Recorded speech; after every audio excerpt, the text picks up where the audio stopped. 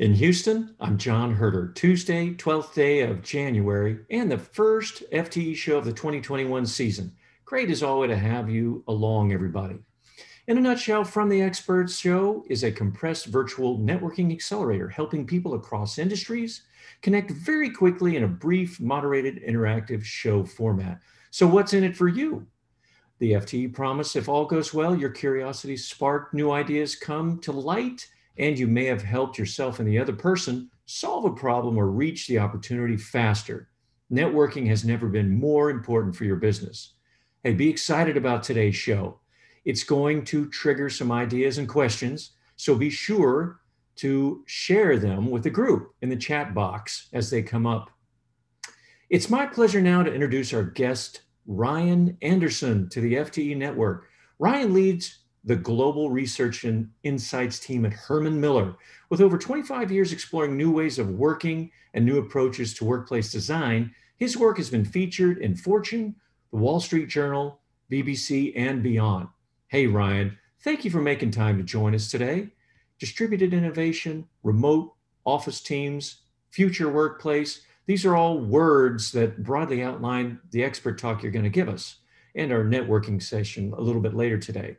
So, when you break this down for us, it'd be great to understand what you find particularly challenging and how you're innovating around it to find some new solutions.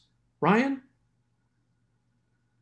To look at all aspects of this. And it's really been a great experience. Actually, I got to tell you, being at a company that's mostly known for the spaces that we help to create, understanding how people can work across distances in new ways have helped us to have a clearer sense of where space can play a really positive role. But we look at the people, process, and place dimensions of anything that we research. And so today, I thought I would focus the time I've got as much on the people and the process side of things as on the space. I mean, I can talk about offices and home offices as long as any of you might like, but our research isn't just focused on that. It's really focused on how people work in new ways and live in new ways. And I thought the best way to prepare for today was to almost imagine a scenario where if a CEO friend of mine sat down over a beer and she said to me, "What's it going to take to have our teams distributed all over really innovate in new ways?" The slides that I prepared were kind of like my highlight reel of what I would do. Fair enough? Sounds great, Ryan. Hey, Gordy. Hey, great to see you, Ryan. I like the video. There's a lot of friends popping up here. Yeah, let me head in sharing content if that makes sense. Unless anybody else wants to chat about the topic before I dive in. No, I was just going to say, Ryan, you're chiming onto your comment about being a debate geek. I'm just a Ryan geek. I want to follow everything that he's chatting about. So I'm just here. So I had this slot available. So I've known Ryan for many years from Chicago. So I just wanted to come in and say hello and find out what's going on. Thanks. I love that. Be with. Cool. Well, feel free to, I know we're going to have an extended time of Q&A, which is great. And I'm really happy that Amy from HOK is on to facilitate that. So I'll give you kind of my highlight reel, like I said, and then we can dive into whatever facet of this we might like to. And I don't pretend to have all the answers, but this has been, as I mentioned, it's even been more than a 10-year kind of journey because I was looking into this stuff even before kind of that moment in London, and it's a topic that's near and dear to my heart. So I know we framed this up in terms of new product development. This is absolutely applicable to new product development. It's also applicable even beyond that. It's really around how distributed teams can innovate, problem solve, come up with new solutions in new ways. Before we dive in, and John, you teed it up really well. As I like to say, words are hard, and right now there's so many different terms being floated around: telecommuting, mobility, remote, hybrid, distributed. Just for the sake of clarity, if I use the term remote, I'm basically referring to people working from home or outside of offices. So it's pretty specific. Hybrid is really when a person has the ability to work from home or the office. And usually it implies that the organization they work for has empowered them to choose, which we're seeing a massive jump in that. And there's a bunch of research from organizations like Gallup, indicating that it's a good thing from an employee engagement standpoint. But when I talk distributed, for me, that's the broadest situation. It simply refers to people working together across many locations. It could be within a city like Houston. I mentioned before the call, I've got a family member that works there who's at Baker Hughes, actually. He lives in Katy. So it could be somebody in Katy or downtown, or we could be talking about around the world. Some of those team members may be in offices. Some of them may be at home. The location may vary wildly, but the challenge really has to do with what to do with all these people that are trying to accomplish a shared goal, but are not, at least most of them aren't co-located. 2020, interesting jumpstart. But I have come to the conclusion through our research that a lot of teams have gotten stuck. And when I say jumpstart, what I mean is the attitudes among organizational leaders about remote working outside of the office has changed drastically. Harvard Business Review had an article in July indicating that the number of leaders that thought that remote working could be successful jumped from 14% to 42% in like 3 months. And so that's good. But if you go around and you say, hey, do you think that teams that are spread apart in different locations can really innovate? Can they tackle new product development? Can they creatively problem solve? There is still a lot of skepticism around that. And I understand why, because it does come with its own set of challenges.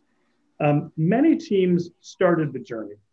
In the Slack channel, I posted a piece referencing Matt Mullenweg. He's the CEO of Automatic, which is a totally remote company. His view of the 5 levels of remote work.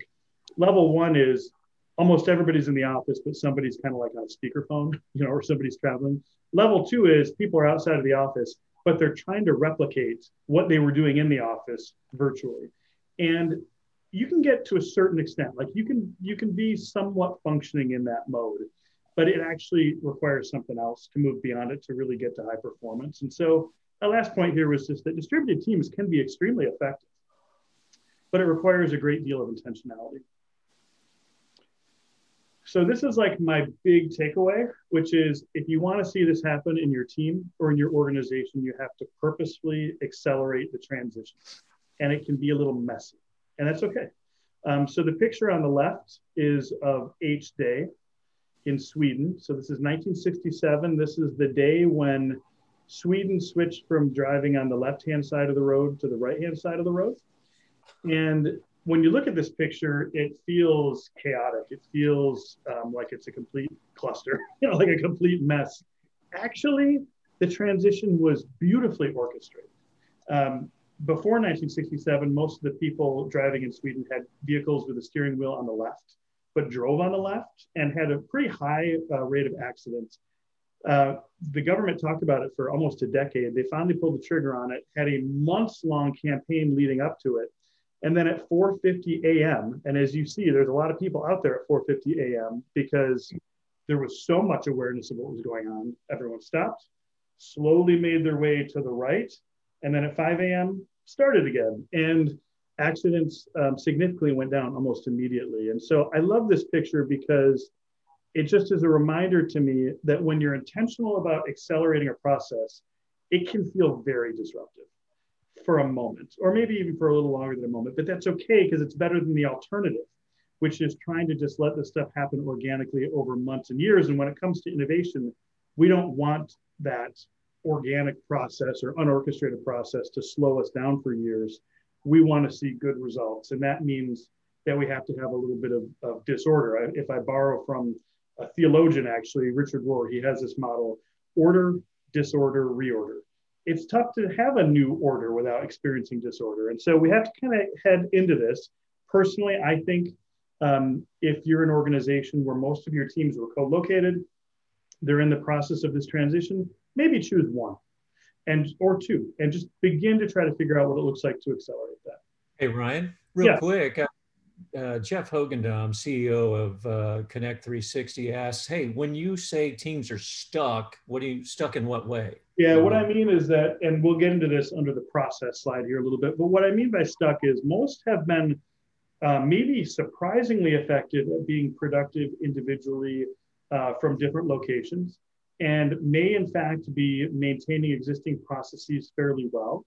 But in terms of taking it to the next level and seeing innovation really advance, if you compare how they operate compared to a team that may have been originated as a 100% distributed team, it's usually not near as fast or effective.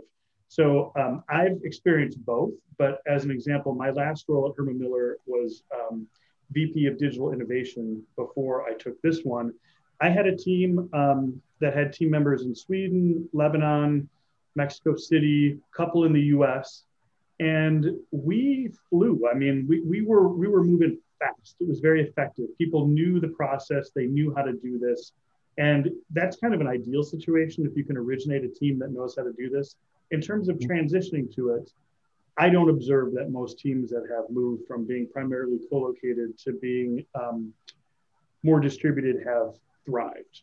They've coped, but they're struggling usually with tons of video meetings, overly planned interactions, very difficult time feeling that sense of interpersonal connection, very difficult time finding means of unstructured creative time as a group.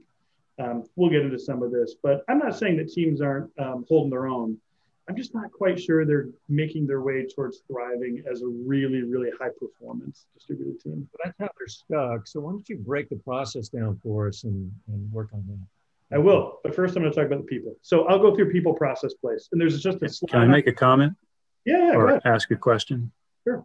So this transition from working on-site to working distributively has a difference in regards to the amount of control an organization has. So at Exxon, they're very big on control, okay? So they're not doing very well with transitioning to distributive type activities. Not that the control aspects are really in their benefit, act in their benefit on site, but nonetheless, that's what I see as being the big difference between working on site or distributively. Yeah. And this goes back to, I think, 1986. Some recruiter called me up and said, what do you think about people working from home? And I said, the organizations will never go for it because they lose control. And that has pretty much been consistent. That philosophy has pretty much been consistent over the years. Yeah. That's all I had to say. No, right. It's a great comment. I think you're right. Control and trust are at the heart of it. Even tougher for a company like Exxon or anyone in oil and gas in an industry that is so safety and compliance minded, and for very good reasons. There's kind of a tough balance there. So I think if I reference the Harvard Business Review article that I mentioned before, I think broadly, organizational leaders have realized that people can be very productive remotely. I think organizations across the board were very reliant on presenteeism as a proxy for productivity, which, by the way, I have yet to see a study that indicates that it is a very good proxy for productivity. The more that technology enables the work to happen anywhere, the more someone at a desk or with a nicely ironed shirt or some of the things that we might have associated with that person's got their act together, I'm not really sure it is. We've moved away from looking at outputs as a measure of productivity, which sounds crazy, but moved away from that for a long time. So we have to somehow reverse that process. By the way, you all don't know me, but I could just do this dialogue for hours, which I enjoy far more than presenting my own slides. But I was on this conversation for the National Association of Corporate Directors. So this was basically people on corporate boards, and this was what they wanted to talk about, was like this reciprocity of trust that may or may not exist between employers and employees. So the good news is a lot of employers have said, wow, our people are actually pretty darn good at being productive outside of the office. In fact, for many of them, they're now concerned, rightfully so, that people are getting burned out like mad. Maybe the issue is they can't turn the work off. But we should remind ourselves that the employees don't necessarily feel as though they've been given trust. Nobody said, go work wherever you'd like, we trust you. Instead, it was, there's a pandemic, get to your house as soon as possible. Don't work anywhere else. Well, that's not you empowering me or me empowering you. That's just, crisis response, business continuity. So As we see 2021 unfold, there's some interesting debate within HR circles and within corporate governance circles around whether or not employees will actually feel like their employer trusts them and they can trust the employer, or whether it was like, great job working your butts off during this pandemic. Now everybody back in, we expect to see you at 8 a.m. and, you know, make sure you're there till 5 o'clock on Friday. Don't know. Exactly. I think the world is headed towards more autonomy for workers, which is, like I said, probably a good thing, but not every organization will get there. By the way, we can, if there's more Q&A as we go through, we can do it right now, or I can proceed. What do you think, John? Yeah, you're kind of doing it. So, I mean, here you can see Matt Dalton came up and he said, hey, he's agreeing. He's saying organizations can continue to focus, but more on control of deliverables and maybe less than people's time and calendar. That's pretty much what you were saying. More autonomy is key there. That's a great point. And there are certainly things that need to be controlled. You'll see later, I talk about role clarity. I am, as a manager, I am not always great personally at helping to ensure super precise role clarity. I got to tell you, the more distributed a team gets, the more that becomes a real challenge. So there are some places where control is extremely, extremely valuable. But yeah, in terms of where people work and at what hours they work, hopefully we're seeing more autonomy. All right. We've got a few minutes left on your comments, and then we can go right into Q&A. Okay, cool. Let me proceed then. Why is my slide not advancing? There we go. So from a team standpoint, I think it's a good thing for teams that have moved from being co-located to being more distributed to have the team leader or the various team members kind of do an ongoing health check. And by that, what I mean is that a lot of organizations or a lot of teams that have established relationships, including very healthy relationships, sometimes over years, when they move from seeing each other a lot in a space to being more distributed, the team culture and the team dynamics can get sideways in ways that isn't apparent until maybe months or even years worth of productivity has suffered. There's a variety of things that can cause this, but you can imagine that as people are more isolated, they may feel a little less secure in their role. They may not feel that personal connection with others as much. They may not have a clear sense of what's going on in the organization. To me, as a team leader of distributed teams, this is an inclusion challenge. In fact, I think remote working in general is an inclusion challenge. Even in the old days, if you were the person on the end of that speakerphone when everybody else was in the room, that was a rough situation, right? Where everybody's talking, you couldn't get a word in edgewise, you may feel like your voice is marginalized. So the role of a team leader in this situation is to make sure that they're aware of everyone's situation, that they are keeping in touch with people informally and formally, and making sure that their voice is heard. I won't go super deep into this right now, but there's some interesting research on the effects of being distributed on inclusion. Some groups that have been historically marginalized, people of color, women, et cetera, may actually feel like they have better representation on a Zoom call. You know, there's no head of a table on a Zoom call, metaphorically. But other groups may suffer. If you've got a couple of young kids running around the house and you don't have anybody to help, or if you live in a rural area where you're getting 15 megabytes of Wi-Fi and video is just a real challenge for you, or if you're in another time zone, like everybody else is in Central Time Zone and I'm over in London or wherever, there's a lot of things that can cause someone to suddenly feel like they just don't really, that their thoughts aren't taken as seriously or they can't participate in an equitable way. So for me, that's where I would definitely start. I touched upon this next one, roles and responsibilities. We use a tool called RACI, R-A-C-I, maybe you've heard of it. For any given project, who's responsible, who's accountable, who's consulted, who's informed. And it's kind of shocking sometimes that even a project that may be a few months underway, if you throw that framework out there, people look at each other and go, well, I'm kind of responsible. Like, are you responsible? We really need clarity on those things because there's nothing, I shouldn't say nothing, but there's few things as demoralizing as doing a lot of hard work only to realize that you weren't quite working on the right things or that somebody else did what you were doing or you both ended up doing the same thing. So yeah. Sorry, I'll break in. A question from Scott Doe, Financial Services. He says, hey, are organizations considering the potential real estate cost savings as a driver to becoming more distributed? How can they pass that savings on to investment that drives effectiveness of being distributed.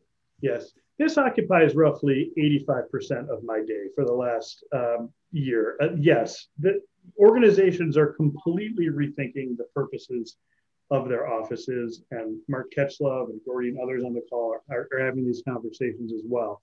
I'm happy to get more into the spatial considerations later, but the gist of it is, I think what's going to happen is there's going to be a path towards either divestment, as you point out, or desirability. What I mean by that is, right now everyone's working remotely. We're seeing the vaccine distributed. We'll have vaccine-induced herd immunity, let's hope late summer. And then there's going to be what feels like a party, right? Everybody, you can come back into the office. How you doing? Hugs. How's your family? What have you been working on? I missed you.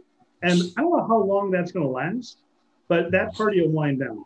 And so at that point, a lot of people will have to figure out, do I come into the office 4 days a week, or am I coming in 4 days a month? And an organization will have to determine, well, maybe I need less space, which they can save a ton. Basically, somewhere between $5,000 and $25,000 per employee per year based on location. I'm in Grand Rapids, Michigan. It's about $5,000 per person per year. A place like London, New York, San Francisco, it's going to be closer to 25. So they can save a ton of money. Or they can think about a different path, which is, I'm going to rethink the use of these spaces to try to support the experiences that a more distributed team needs. And there are needs that need to be met. And I'll get into that in a couple slides, but organizations that are primarily remote first still often have thriving workplaces that solve a whole host of things that can't be met. And if I'm just kind of netting it out, a lot of organizations will land on a strategy somewhere in the middle, where let's say you divest yourself of 10% of your real estate, maybe you're saving 10 grand per employee per year. You're going to reinvest some of that money, maybe in home office for the employees to help them be healthy and safe, maybe in making your spaces better, but you're also reinvesting it back into business. So there'll be an equilibrium that we probably land on in 3 to 5 years, which sounds like a long time, but it may even be longer just because of the nature of leases and how real estate cycles. So Joan Meissner comes forward and she asks, she's with CBRE. Joan's on? Oh, yeah, Joan's an expert in this. Joan, you should be answering this question. Hi, Ryan. I'm not visually on because I am not Zoom drastic. ready for the gym. Go ahead and ask your question, Joan.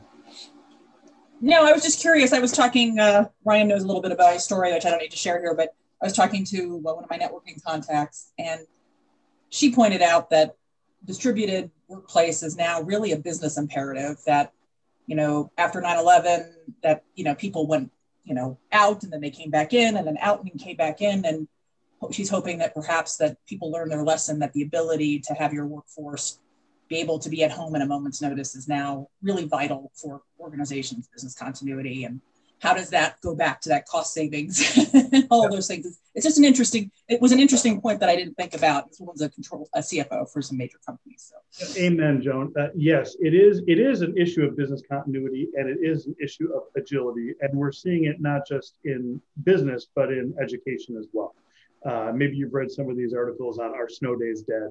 But there's a whole variety of organizations that could benefit from saying, when you're together, we can have great experiences, but if you can't be together, we can function at a very high level. I think the answer for those of you that have more of a workplace focus is, if we see workplace evolve towards being more of an on-demand asset and more of the spaces are shared, so think activity-based working, agile work environment, those spaces can flex in terms of taking in a big influx of people or having fewer people there. So it's a far better return on occupancy investments than I'm going to give everybody one desk. I'm going to fill this building full of densely planned, desk-intensive floor plans. That, to me, does not make sense on a variety of levels. So I think we will. I think we'll see business continuity leaders think about workplace strategy, both in terms of having a workplace that's much more agile to support the needs of the employees and making sure that the employees aren't dependent on having to work from that space to be productive. The other part of this is that look at the rise in remote hiring practices in the last year. Something like 72% of the organizations that were on that National Association of Corporate Directors call said, we've implemented remote hiring practices. Well, if that's true, that means hiring managers are thinking about hiring better talent, arguably from a wider variety of locations. But that means that the team leaders and the facilities and the real estate team and the IT team and the HR team all need to begin thinking about what does it look like to manage a distributed workforce, because we may not have said intentionally, this is what we're doing, but it's just happening. That was a long answer. Ryan, we're a couple minutes max away from your ask and give. Do you have any kind of final lessons learned, or do you have some comments that you want to finish before? Well, I have about 17 more slides. No, I'm kidding. I have 2 more slides. Let me just. Baby, put them on the Slack channel. What's that? I said, put them on the FTE Slack channel. I will. So let's just do a quick time check. Yeah, we're at 12:30. Let me go through just a couple more things. Herman Miller released a piece on 6 fundamental human needs. Mark Ketchloff, who's on the call, is one of the best experts at it. Some of them are super relevant to this. Autonomy, I've mentioned. Belonging, feeling a sense of belonging. Personal security are all things that a team leader, if they just have like a basic conception of what these needs are, can just do a gut check as they talk to employees. This is a slide I refuse to skip because it's the most important thing we haven't talked about, which is distributed teams have to embrace a balance of synchronous and asynchronous communication. So synchronous is what we're doing now. We're all doing this at the same time. And most teams used to rely on synchronous and co-located experiences to collaborate. If you look at the best distributed teams, the ones that go the fastest, innovate the fastest, and do the best, they've adopted a lot of asynchronous interactions where they're interacting with each other, but on their own time. And so if I go back to the earlier question about where teams are stuck, this is the number one thing I would point to. So as an example, if you use Microsoft Teams, there's a video feature that's synchronous, but there's also Teams channels and there's chat where you can interact with each other in an asynchronous way throughout the day. If you use the Google Suite, you do not have to get on a call together to build out Google Slides. Somebody create the slides, everybody else add their comments, same in a Word document, et cetera. And so adopting a set of tools that covers both, making sure the team knows these are our tools, and then encouraging people to play with them. I actually set up dummy Teams channels. I have one called Blackbriar because I'm a big Jason Bourne fan. And I'll say, I'm going to invite you to the Blackbriar team. Play, post a GIF, upload a document. Nothing you do there will screw up anybody else's work, because introducing a new tool in the midst of a project is super disruptive. So get them playing. I think brainstorming and problem solving are best when they include both modes. There's an excellent study from Wharton back in 2010 looking at student groups. They brought one student group into a room and said, we need you to think of new ideas. And the belief was that they would like build on each other and play off each other.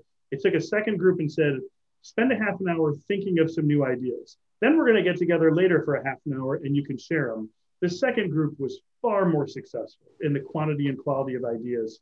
So this balance of synchronous and asynchronous is really important. And along this line of process, I do think it's important to just think of the whole process of collaboration as a team as a prototyping experience. I use the term two-way doors. Darren Murph is the head of remote work at GitLab, and this is a phrase that he uses a lot when I talk to him.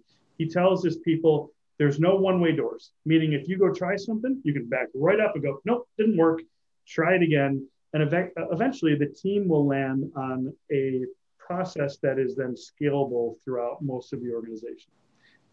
All right, I'm going to continue to plow on just so we can get towards more interaction. Last thing, place, we've already talked about this. Each individual needs to be healthy and productive, but teams also need spaces where you can have that less formal means of thinking and communicating. Aristotle's second road, you may have heard of this. Aristotle talked about basically thinking as logic and rhetoric. There's structured, formalized things. There's far less formal things. Office spaces can play an enormous role in boosting this, even if the team is distributed. If you look at 100% remote teams, they still get together all the time. Now they call them on-sites instead of off-sites. But the sort of things that we have discovered through our research that people really miss when working from individual locations is times of really good social connection, which is not just a fluffy thing, it's how trust is built, it's how culture is built. Times of focus, this is a surprise for many people, but there is a certain percentage of the population, probably somewhere between 40-45% that simply cannot focus while at home because of life situation and need a place to go to do that. And then longer duration collaboration where people are spending not like an hour-long Zoom meeting, but a half day, 3 days, that on-site sort of mentality. So my takeaway was this. This is a lot like cleaning a closet. You could say, every day I'm going to move an item to a different part of my closet. And hopefully you'd have a really nice closet at the end of a month or two. Or you can say, I'm going to take all this crap out of the closet and throw it on the ground, and I'm going to put it back in there in a way that's concerted and makes sense. And for an hour, you might have a mess on the floor, but you'll be so much better off, so much faster. That intentionality is the key here. Take a team that you're relying on to do really good, innovative work that's more distributed and say, let's figure out what it looks like to try to enact a more inclusive, a less synchronous, and a more balanced approach towards innovation. And the more you get it right, the more you can scale that across the rest of the organization. All right. Thanks. That's my. So I've got a couple questions we're going to follow up with real quick. Okay. Gregory Grad, who's CIO with Vertiv, a software firm, I believe. He was going back to one of your slides and he says, number one, I think bullet number one, he agrees, asynchronous works naturally when time zones are different. His team in Asia posts problem solutions and North American picks up daily, so it worked really well. And then you have Ava Bloch. She says, definitely agree with bullet three. It's important to think about what do we need to be together for and what can we do individually. So with that, I'd like for you to, do what all of our guest speakers do, which is the ask and give. So what do you ask of the audience? What can we help you with, Ryan? Well, I appreciate that. So what came to my mind is that just thinking about my role as leading research at Herman Miller, thankfully, we're an organization that's well known for our products. Most people know the Aeron chair. Most people know some of our modern classics. They don't always know that we do this kind of research. And so in the Slack channel, I posted a video called Future of the Office. I happen to be in it. In fact, I shot it right here at home, which gives like a 3 minutes. Here's how work is changing. Here's how we need to begin thinking about the spaces where we work in differently.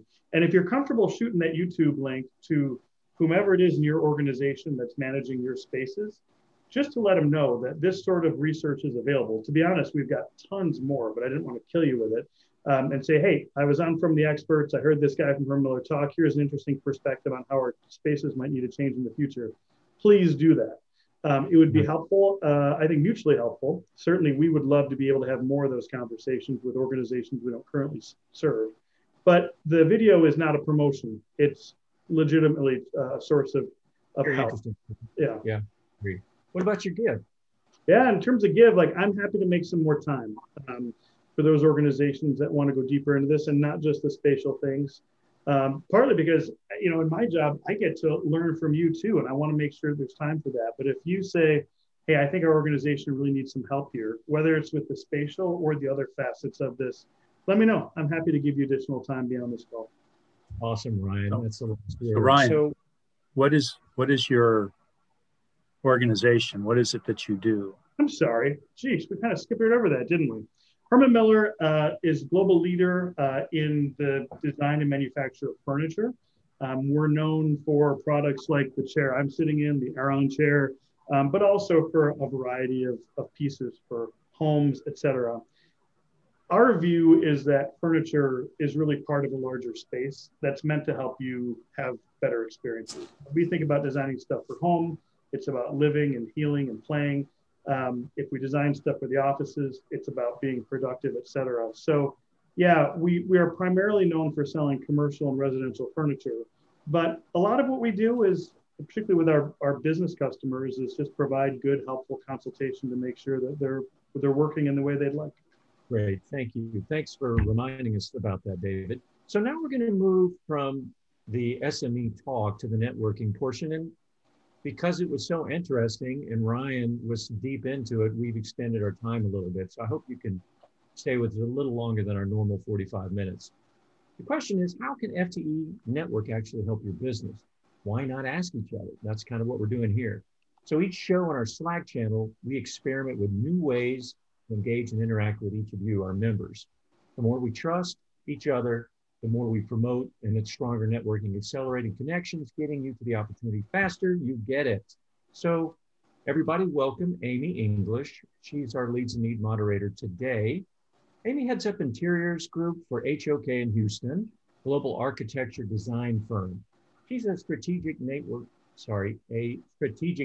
by nature and values focusing on strategic relationship development that helps build stronger businesses for everyone. Amy, in a few words, how does it interest you about this topic you put up, the future workplace, and what you want us to explore in this? Sure.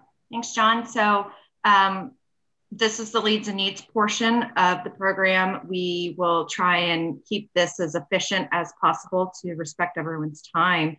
But very much like Ryan, what HOK does as an interior design and architecture firm, we also do consulting.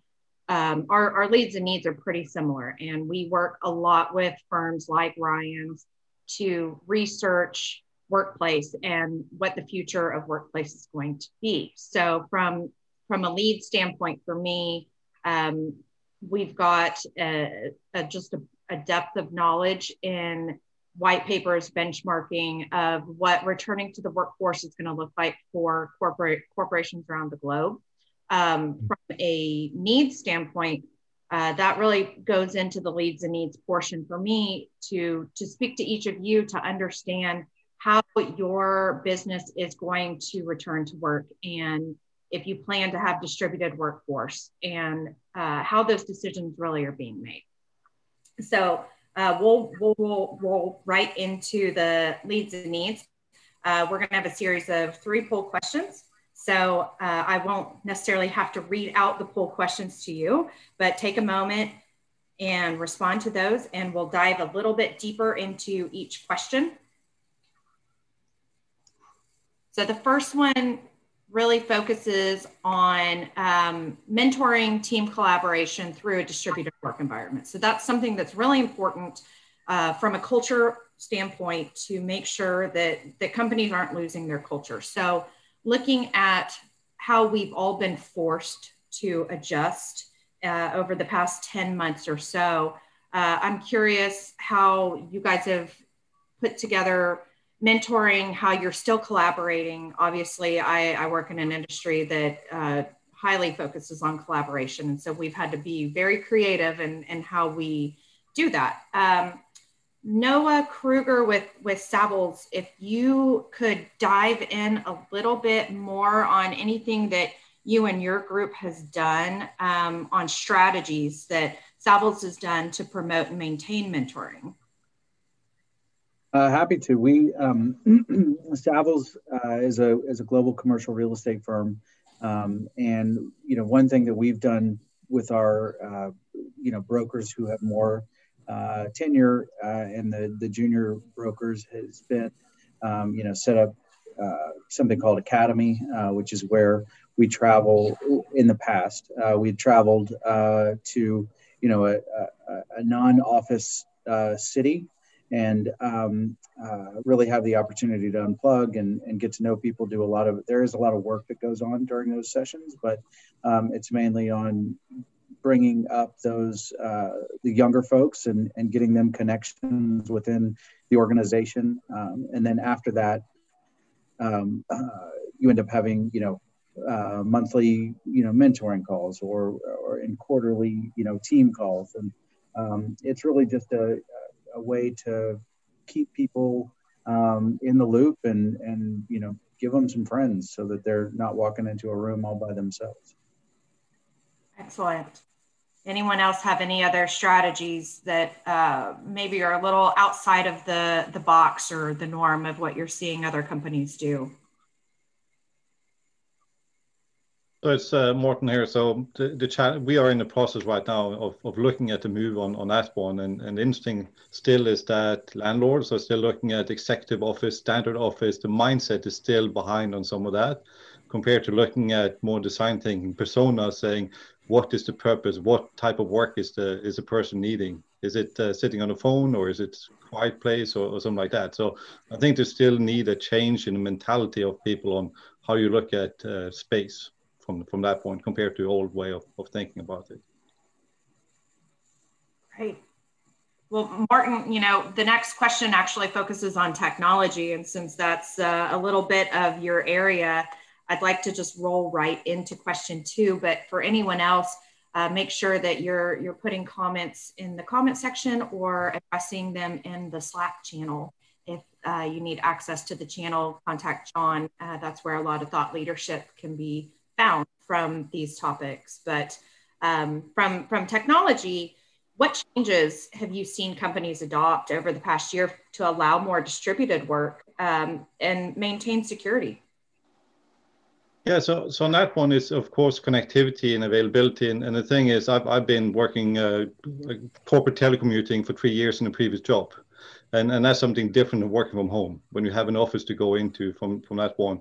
The thing you start doing is you start putting redundancy on connectivity, like a UPS on your internet gateway. Who has that at home? To make sure that if the power goes, especially in Houston, rolling thunder going through there, your customer shouldn't be affected by that. On it. So you start thinking, since you work from home, you start taking that into account more than just occasional work from home on it. So that's part of it. Connectivity is the next one. Do you have backup connectivity? And that's where some of the interesting thing with 5G coming in, where you have your cable modem and you may have a 5G modem and tied together and tied in. So you're not vulnerable, because that is back to an executive. How good is the person being able to work from home when you don't have the things that the corporate's thinking about in the office? So that's some of the key things on that one, the security, but also documents then. How do you manage documents if you are the person printing and everything in the home office? Do you have control of all of that? Do you have a place to lock it in on that? And that's why it needs to move a lot into to the digital cloud, because then you can manage and control it. When you lock out your computer, it's secured at your house, since there's no physical security from the company maintaining that boundary. So wonderful, very informative. Thank you so much. So anyone else have additions? Greg, yeah, he says Vertiv provides home, edge, closet, and data center backup power.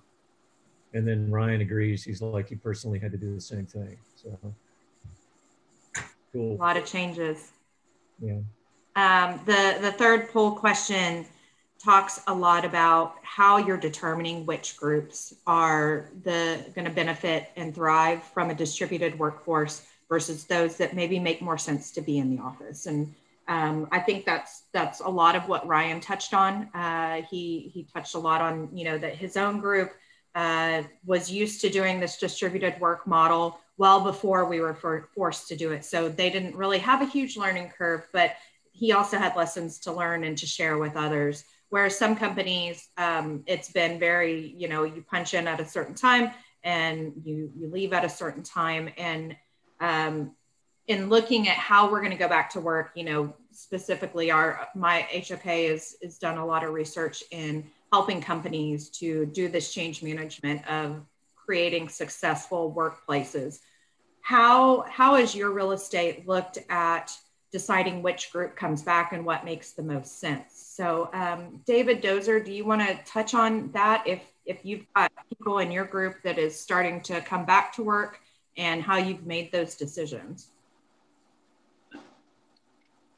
Who'd you call on? David? Scott. Is he still on?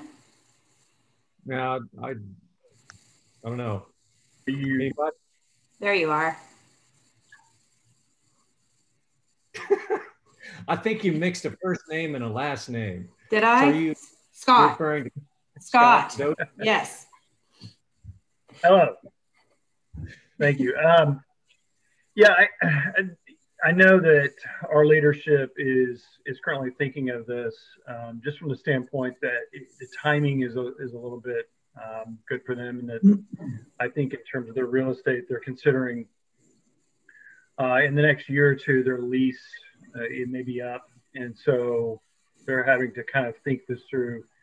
Our industry is, I guess, one of the advantages and disadvantages is because of being in sort of the financial services industry, and we have a lot of data that's somewhat sensitive, I guess, just like most people, most companies do.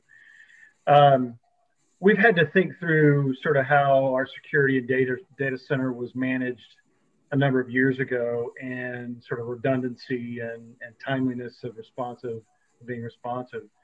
So when this all came along, it was actually pretty easy for us to switch to, most of our staff was in offices. We were able to switch, and really that a lot of the kind of the meatier parts of what had to be considered were sort of taken care of already. It's more the cultural change. It's more, what do we do going forward in terms of teamwork and pods and who works together, and how do we kind of continue sort of the mentoring that was happening. I think that's all been a little bit on pause, and that's probably what they're mostly thinking of at this point. Cool. Hey, everybody, finish the poll real quick if you haven't. Sorry, go ahead, Amy.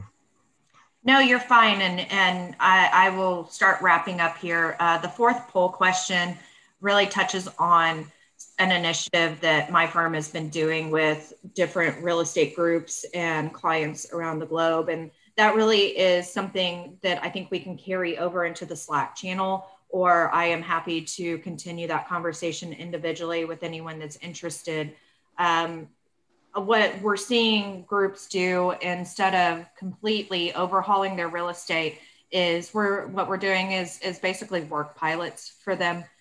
So small test groups to look at real estate, change how they're currently working, and seeing if it's successful. So getting some early adopters in to these groups to help word of mouth also to spread of that, yes, this can work, or this different type of work model can work. We're in it, we're buying into it, we're showing that it's successful before we roll it out to the rest of our real estate. So happy to continue that conversation, but I've enjoyed hearing everyone's responses and seeing the chat group, and thank everyone for participating today.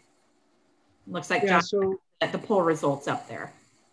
Yeah, so no, you can see the poll results, but I noticed a comment from Sarah. Sarah DeLille, can you share your comment with everybody? Sure. Can you hear me? Yeah. So Sarah's hi everyone. Yeah, hi everyone. Sorry, I was a bit late. I was confused by 2 events at the same time on my calendar, and I went to the wrong one. Anyway, so I think for Equinor, we are almost all of us are working remotely. And one thing that become top priority is really cybersecurity. So it has always been very important for Equinor, but now it become even more important. We talk about it all the time. We have trainings, we have advanced trainings regarding cybersecurity. So that is something we really talk a lot about. I don't think Equinor has started talking really about the return to work and the different ways to work going forward in terms of office setup. But I think what we are working on now is to make us as resilient as possible in case we have to work remotely for even longer. So making sure that we have, as I mentioned, the cybersecurity issues resolved and people trained, but also our systems, our IT systems, really resilient. So we are 20,000 people all over the world. We need to be able to work, all of us, in many systems without them crashing. So it's really making our IT system really resilient and able to accommodate for all of us working remotely if needed. Good, thanks for that, Sarah. So Amy, thank you very much. I think that's going to conclude the Leads and Needs session for this show. But now a word from our FTE underwriters. So much is changing today. Staying connected, sharing fresh ideas, building new relationships, and networking with existing clients without having to sell is challenging. From the experts, we are seeking 5 to 7 company underwriters in 2021 to advise and influence programming and content. Hey, from 8 members back in April of last year to 476 today, we're growing and influencing exponentially. Is FTE the right fit for you? hey, let's talk. Let's stay connected. Stay connected with this network that you're developing. Check out our website at fte.network to register for upcoming shows and see previous shows, podcasts, and videos covering a wide range of topics and experts that may give you some ideas and new contacts. If you want to go deeper, look at the link Gus already put up. It's the FTE Slack channel. Thanks to everybody who's put content on there and is sharing ideas and business opportunities. I want to welcome Gus Feliciano to the FTE team. His experience and many talents are already making an impact to your experience. Thank you, Gus. So glad you're here. Well, we're out of time, folks. Next show is in 2 weeks, Tuesday, January 26th. Our guest expert is Miguel Calatayud, CEO of Iwi and Qualitas Health. He's sharing their fascinating journey that's about scaling up supercrop algae and creating new markets to help feed our growing global population. You won't want to miss it. So sign up right now on our website, fte.network. Hey, how are we doing? 30 seconds or less. We need your ideas and feedback. So we're going to send out the FTE link with today's post-show notes, but we're also putting it right here, and you can click on it right now and give us your immediate feedback. Thanks again, Amy and Ryan. Really appreciate all that you've done to make this interesting conversation. And thanks to all of you for making this, hopefully, the smartest 55 minutes of your day. So that's the end of the show. I hope to see you in 2 weeks. Thank you, everybody.